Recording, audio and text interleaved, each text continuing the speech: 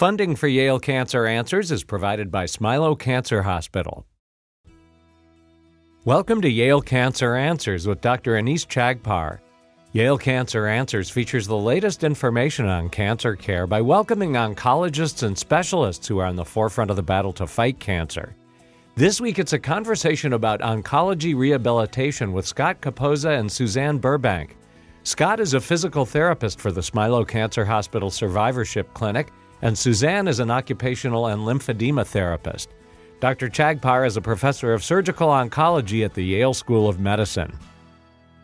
Maybe we'll start by each of you introducing yourself and telling us a little bit more about what you do. Scott, maybe we'll start with you. Sure. Thanks, Dr. Chagpar. I'm a physical therapist by trade. I started in the Smilow Survivorship Clinic way back when it started back in 2006. So I work in the multidisciplinary clinic, and that's where I really got my experience working with individuals diagnosed with cancer. And then several years ago, I realized that I was seeing these patients in survivorship clinic and realizing that some of them really needed to have more hands-on rehab approach.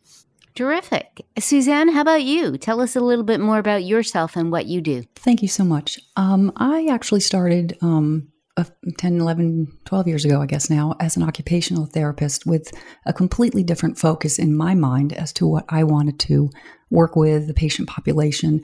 But over time, I was exposed to lymphedema therapy, which is a subspecialty of oncology rehab. And a friend of mine who was a physical therapist down in Florida at the time where I was working kept sharing stories of recovery and improvement and patient, satisfaction with her lymphedema therapy. And I had never heard of lymphedema therapy, which is unfortunately a common situation. It's becoming more common and more understood, not only by the patient population, but also by providers themselves, that people who are dealing with chronic swelling in their legs or their arms or their trunk from various conditions, etc., head and neck, things like that, that those folks can get actual long-term and profound relief from the swelling that is affecting motion and pain and function. And so I got my certification 11 years ago, and went through the program to get that certification, which is a fairly lengthy and expensive one, which unfortunately is probably one of the reasons why many therapists don't pursue it. But there is such a desperate need in the oncological population as well as the non-oncology patient population to address those issues. I had the good fortune of working with Yale a few years ago, about 5 years ago, and was exposed to the Smilow Cancer Center. And now I have an absolute passion, as I know Scott does, to work with this patient population because it's such an underserved need.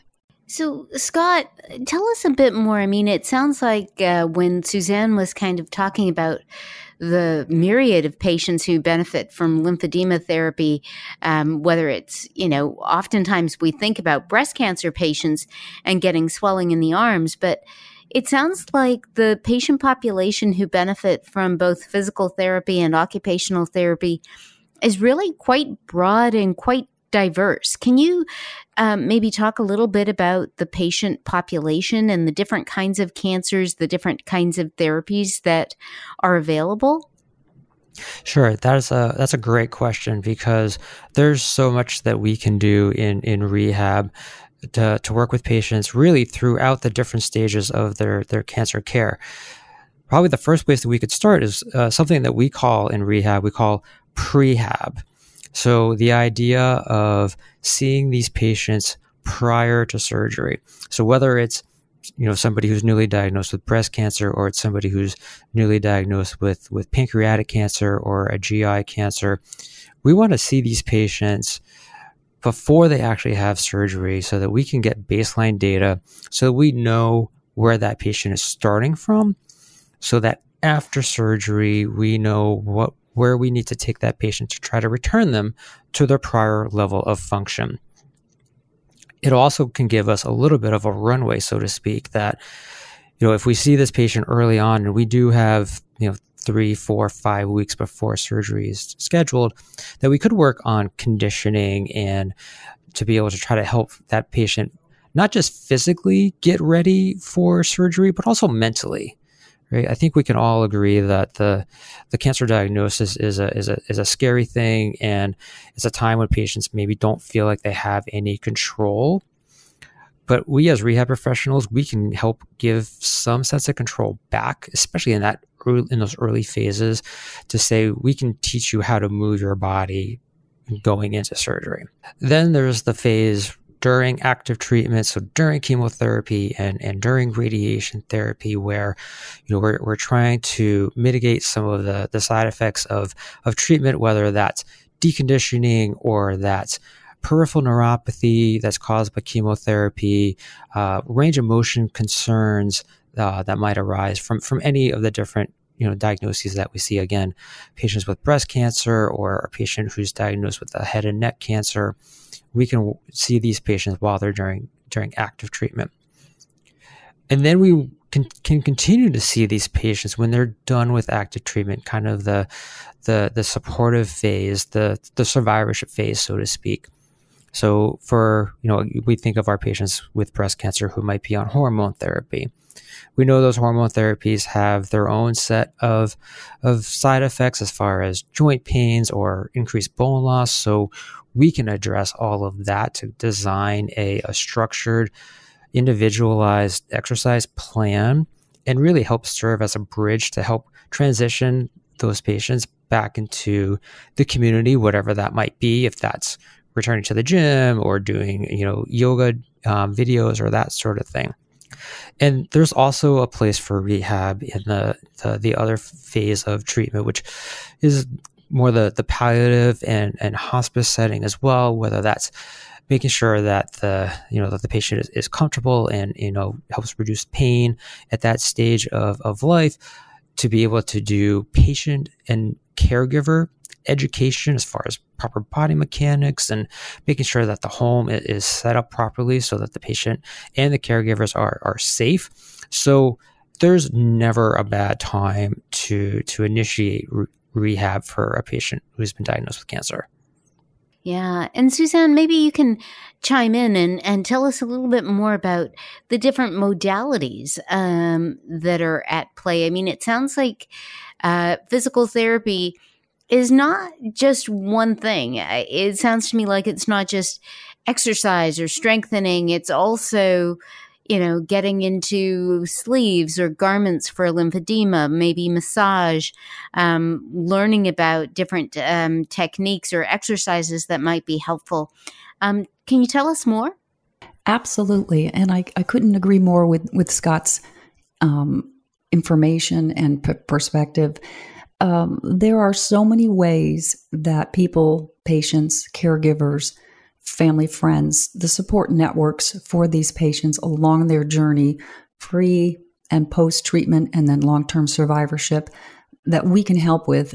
Certainly the things that we do as therapists, manual therapy, utilization of cupping, dynamic cupping to help improve scar mobilization when the range of motion, for instance, after breast cancer, really inhibits that lifting and raising of the arm, even for putting on a coat or getting dressed or bathing, something as simple as that.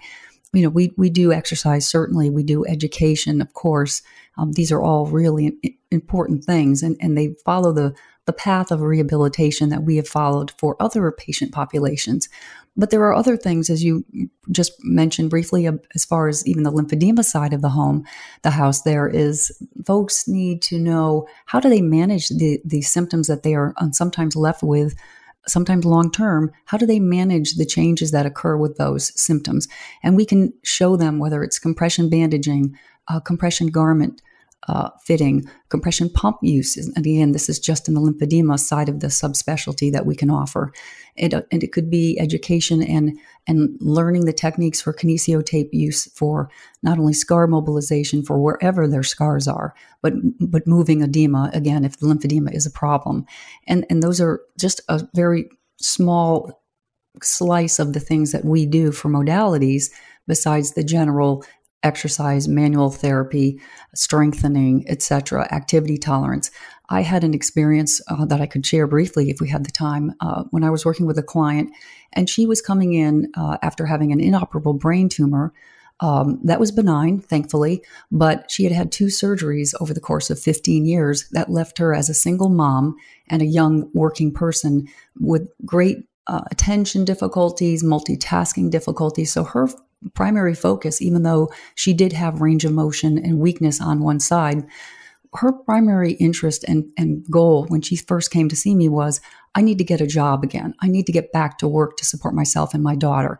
And so we spent, from an occupational therapy's perspective, we spent most of her sessions basically focused on functional cognitive rehab, things that weren't more speech language, specific, but more, how do I redo my resume and figure out how I'm going to get a job, and what are the skills that I actually have, and how can I manage multitasking or all this input from a sensory or verbal or visual standpoint so I can focus on my job. So those kinds of things also are really integral.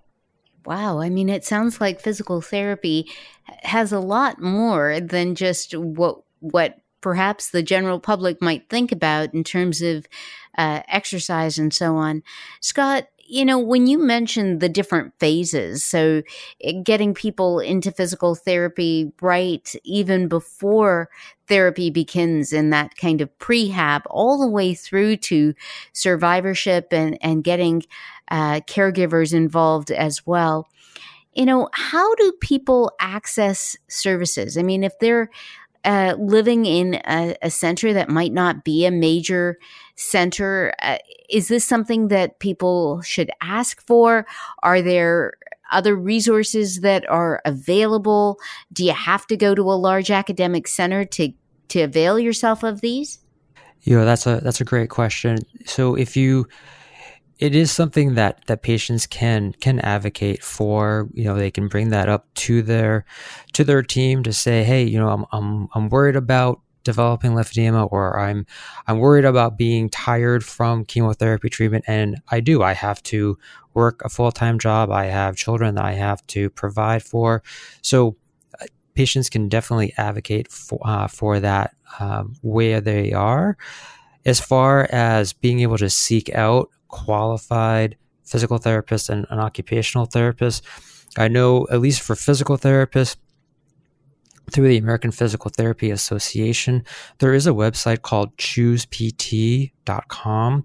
And so if you don't live near a major academic institution, you can go to that website. Again, it's choosept.com, and you can put your state, and you can put, what discipline you're looking for, and that would include oncology, physical therapy.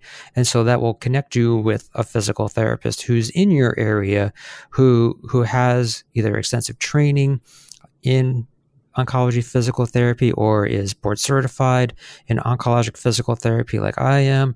So there are resources that are out there that patients can use. Fantastic.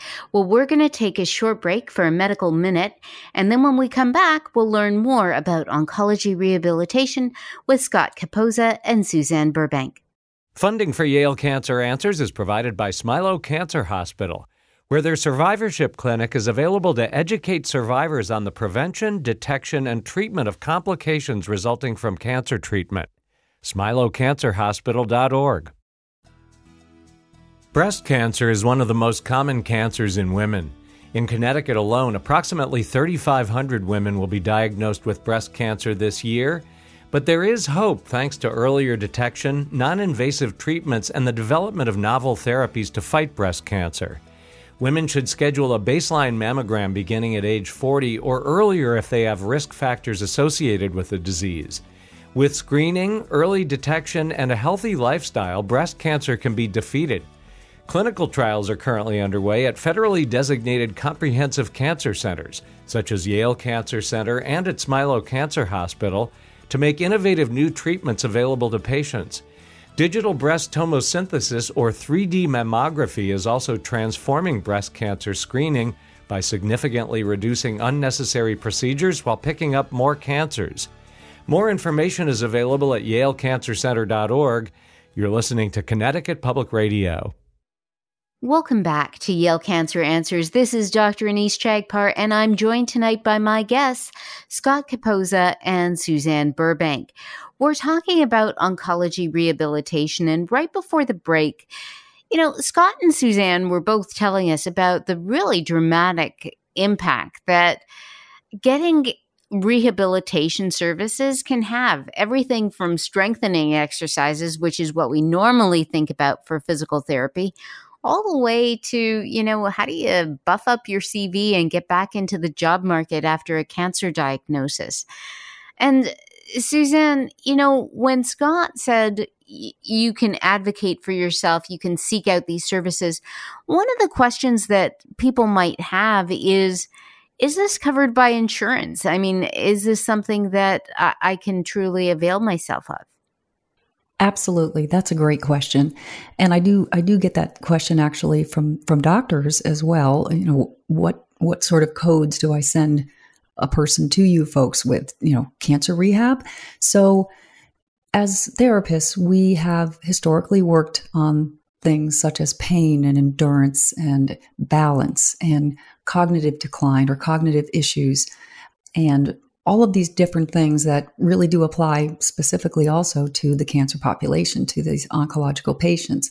So I tell people, which has been the case, of course, since oncology rehab has come to the forefront as a new and developing specialty, that yes, insurance will cover the services that we provide, because the services are the same that we provide for all of the different populations we see. For instance, if a cardiac patient has a cardiac event, a heart attack, or sometimes a stroke, it's become common knowledge for both the population, the patients, families, and doctors that patient probably would benefit from cardiac rehab. That's a specialty. But the codes that the doctors will refer those patients for would be things like activity intolerance or pain or things like that, balance. And so the case is the same for the oncological rehab group as well, for patients that require our services. And insurance does cover it. It's just a different population coming to us, but for similar deficits, if you will, or functional issues. And Scott, you had mentioned before the break the idea of both inpatient and outpatient kind of services. And I wonder, for many oncology patients who might, have their surgery and then be sent home, and they may live quite a ways away from, any major center or any center at all. These days, especially post-COVID, we've kind of gotten into the virtual mindset.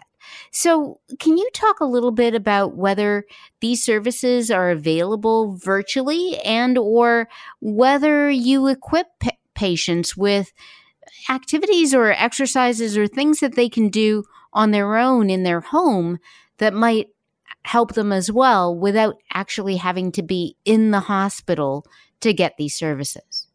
Yeah, that's a great point, Dr. Chagpar, that we want to be able to empower our patients through education. So yes, there's a lot that we can do as far as making sure that we educate our patients on exercises and movement strategies that they can safely do at home. And we can, as long as, at least for us, for physical therapists, as long as you live in the state of Connecticut, we can do a telehealth visit. You can live in the four corners of the state, but we could still connect with you, and we can go through, an exercise routine, and also make sure that we are trying to help you set up that home environment as best as possible. And I know that, Suzanne and all of our talented lymphedema therapists, they do something very similar where, yes, they will, they like to be able to do the hands-on manual techniques. They're also going to teach their patients how to do their own manual techniques to be able to help manage their lymphedema. So there's a big part of rehab is education. So yeah, we want to make sure that we are setting our patients up for success. And Suzanne, to you, the question of setting up a home environment. I mean, I can imagine that there are patients who, after a cancer surgery or treatment, might have difficulty with basic things, right? Getting into their bathtub, getting up, the 3 flights of stairs in their house. Can you talk a little bit about how oncology occupational therapy can actually help to kind of make home environments more livable after a cancer diagnosis? And again, is that an out-of-pocket cost, or does insurance help to make homes more livable after a cancer diagnosis? That's an excellent question, Dr. Shagpar. I do know from my experience, not only as an outpatient therapist, but also in home health, that sadly, at this point, to my knowledge, and I could be wrong, so please, if anyone can correct me, that would be great. I would love the no, that's not true option. To my point, I believe that most home health changes, the shower bars, the non-skid mats, the accessibility options that are available, even something as simple as a sock aid or a long-handled sponge, or things that make just the basic self-care tasks easier and more tolerable until function is restored or improved. Most of the times, to my knowledge, those are not covered by insurance.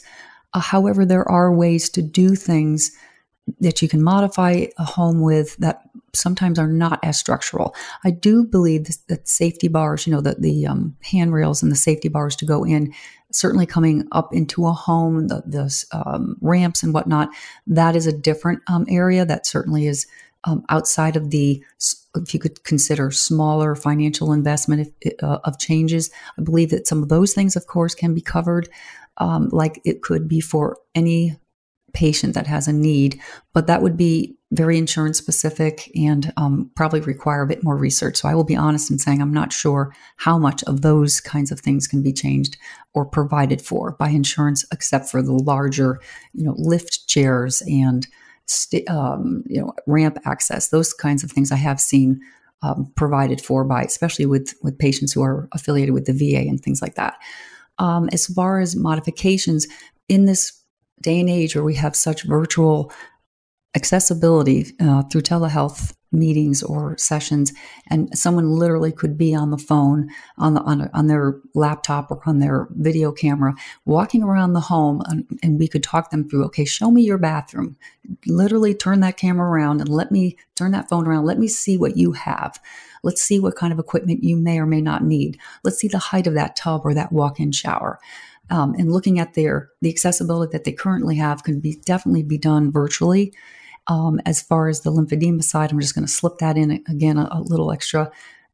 Scott is actually right to tell our people and show them in person initially, reduce their swelling, and then teach them how to do it long term so they don't keep coming to therapy for the rest of their lives is actually an integral part of the program for lymphedema side. And Scott, the other question I think people might be asking themselves is, number one, how much time does this take? And number two, can I really do this? I mean, all of these exercises, these strength training things, all of the things that they're going to teach me at physical therapy, can I do this? Do I actually know how to do it? Is it possible for me to do? And how long does it take? And finally, what are the tangible benefits? Yeah, I think for to address those questions there, as far as the time frame and the time commitment, that is very individualized. You can have two individuals with the same cancer diagnosis, but they're going to have they may have different treatments, and so they're going to have different adverse effects from those treatments. So to be able to meet with an occupational therapist or a physical therapist or a speech therapist for our patients with a head and neck cancer, that's our role as the rehab professionals to help figure out what that time frame is going to be. This is not cookie cutter. This is not a set protocol. It's very individualized to the person. But then to your point also about, can the patient do this? Yes, you can. And that is our job, to be able to help teach you, to be able to break down movement strategies, to be able to listen to you and hear what's working and what's not working. And we can make changes, to be able to change the different exercises that you're working on, to be able to change movement patterns. And ultimately, again, it's our responsibility, it's our goal to be able to empower you to be able to do these stretches and these exercises and, and these manual lymph drainage techniques all on your own. So that's what we're going to do. We're going to listen to you. I think one of the things that we do very well is that we do create this safe space for you to be able to listen to you and then be able to turn around and say, okay, I hear what you're saying. This is how we're going to take these exercises and help apply it to your life and make sure that it's all relevant to you. And Suzanne, one of the questions that people might ask, particularly in the lymphedema world, is, if I do these exercises, I do the massage, I wear the compression garment if that's what's been prescribed, etc., will it actually make a difference? In other words, will the swelling go down and stay down? And what if it comes back? How often does that happen? And what are the options at that point? Actually, that is such a common, and I appreciate your asking that. It's such a common sentiment from the patients that I see for lymphedema, regardless of where it's located in their body and what was the reason they got it or developed it. Absolutely. The Complete Decongestive Therapy program, which is the 4-pronged approach to lymphedema management for patients, has 2 phases. One is the in-clinic reduction phase, and our job as therapists, lymphedema therapists, is to look at the patient, as Scott said, be very patient-specific, see what their needs are, what their swelling volume is as compared to the unaffected portion, whether it's a leg or trunk, and then look at their home support. Are they alone? Can they even reach their feet if the swelling is in their legs after having some sort of a GYN or prostate cancer diagnosis and surgery? So we look at the patient and we say, okay, here is what we have. And the tools that we have as lymphedema therapists are the manual lymphatic drainage, which is a very unique and specialized massage, very light, almost seems counterintuitive. And I can't tell you how many times people will tell me, are you kidding? Is this actually going to make a difference? And it does. I've seen it time and time again. I share with people the logic and the rationale behind that special touch. We talk about the compression aspect of the Complete Decongestive Therapy program. We say we're going to use the massage, the manual lymphatic drainage. We're going to use compression bandages if possible to reduce the size of your area that is of concern. We will measure you and or send you to vendors within or without the Yale and YNH program and system to measure you, to get you in appropriate compressive garments. And then we show them exercises, and we put all those 4 things together, and we say, okay, now this is how you do this. This is how you manage this long term. It should reduce you. That's the goal of the in-clinic portion. Then you are going to maintain that reduction as you move forward. Suzanne Burbank is an occupational and lymphedema therapist, and Scott Capozza is a physical therapist for the Smilow Cancer Hospital Survivorship Clinic. If you have questions, the address is canceranswers@yale.edu, and past editions of the program are available in audio and written form at yalecancercenter.org. We hope you'll join us next week to learn more about the fight against cancer here on Connecticut Public Radio. Funding for Yale Cancer Answers is provided by Smilow Cancer Hospital.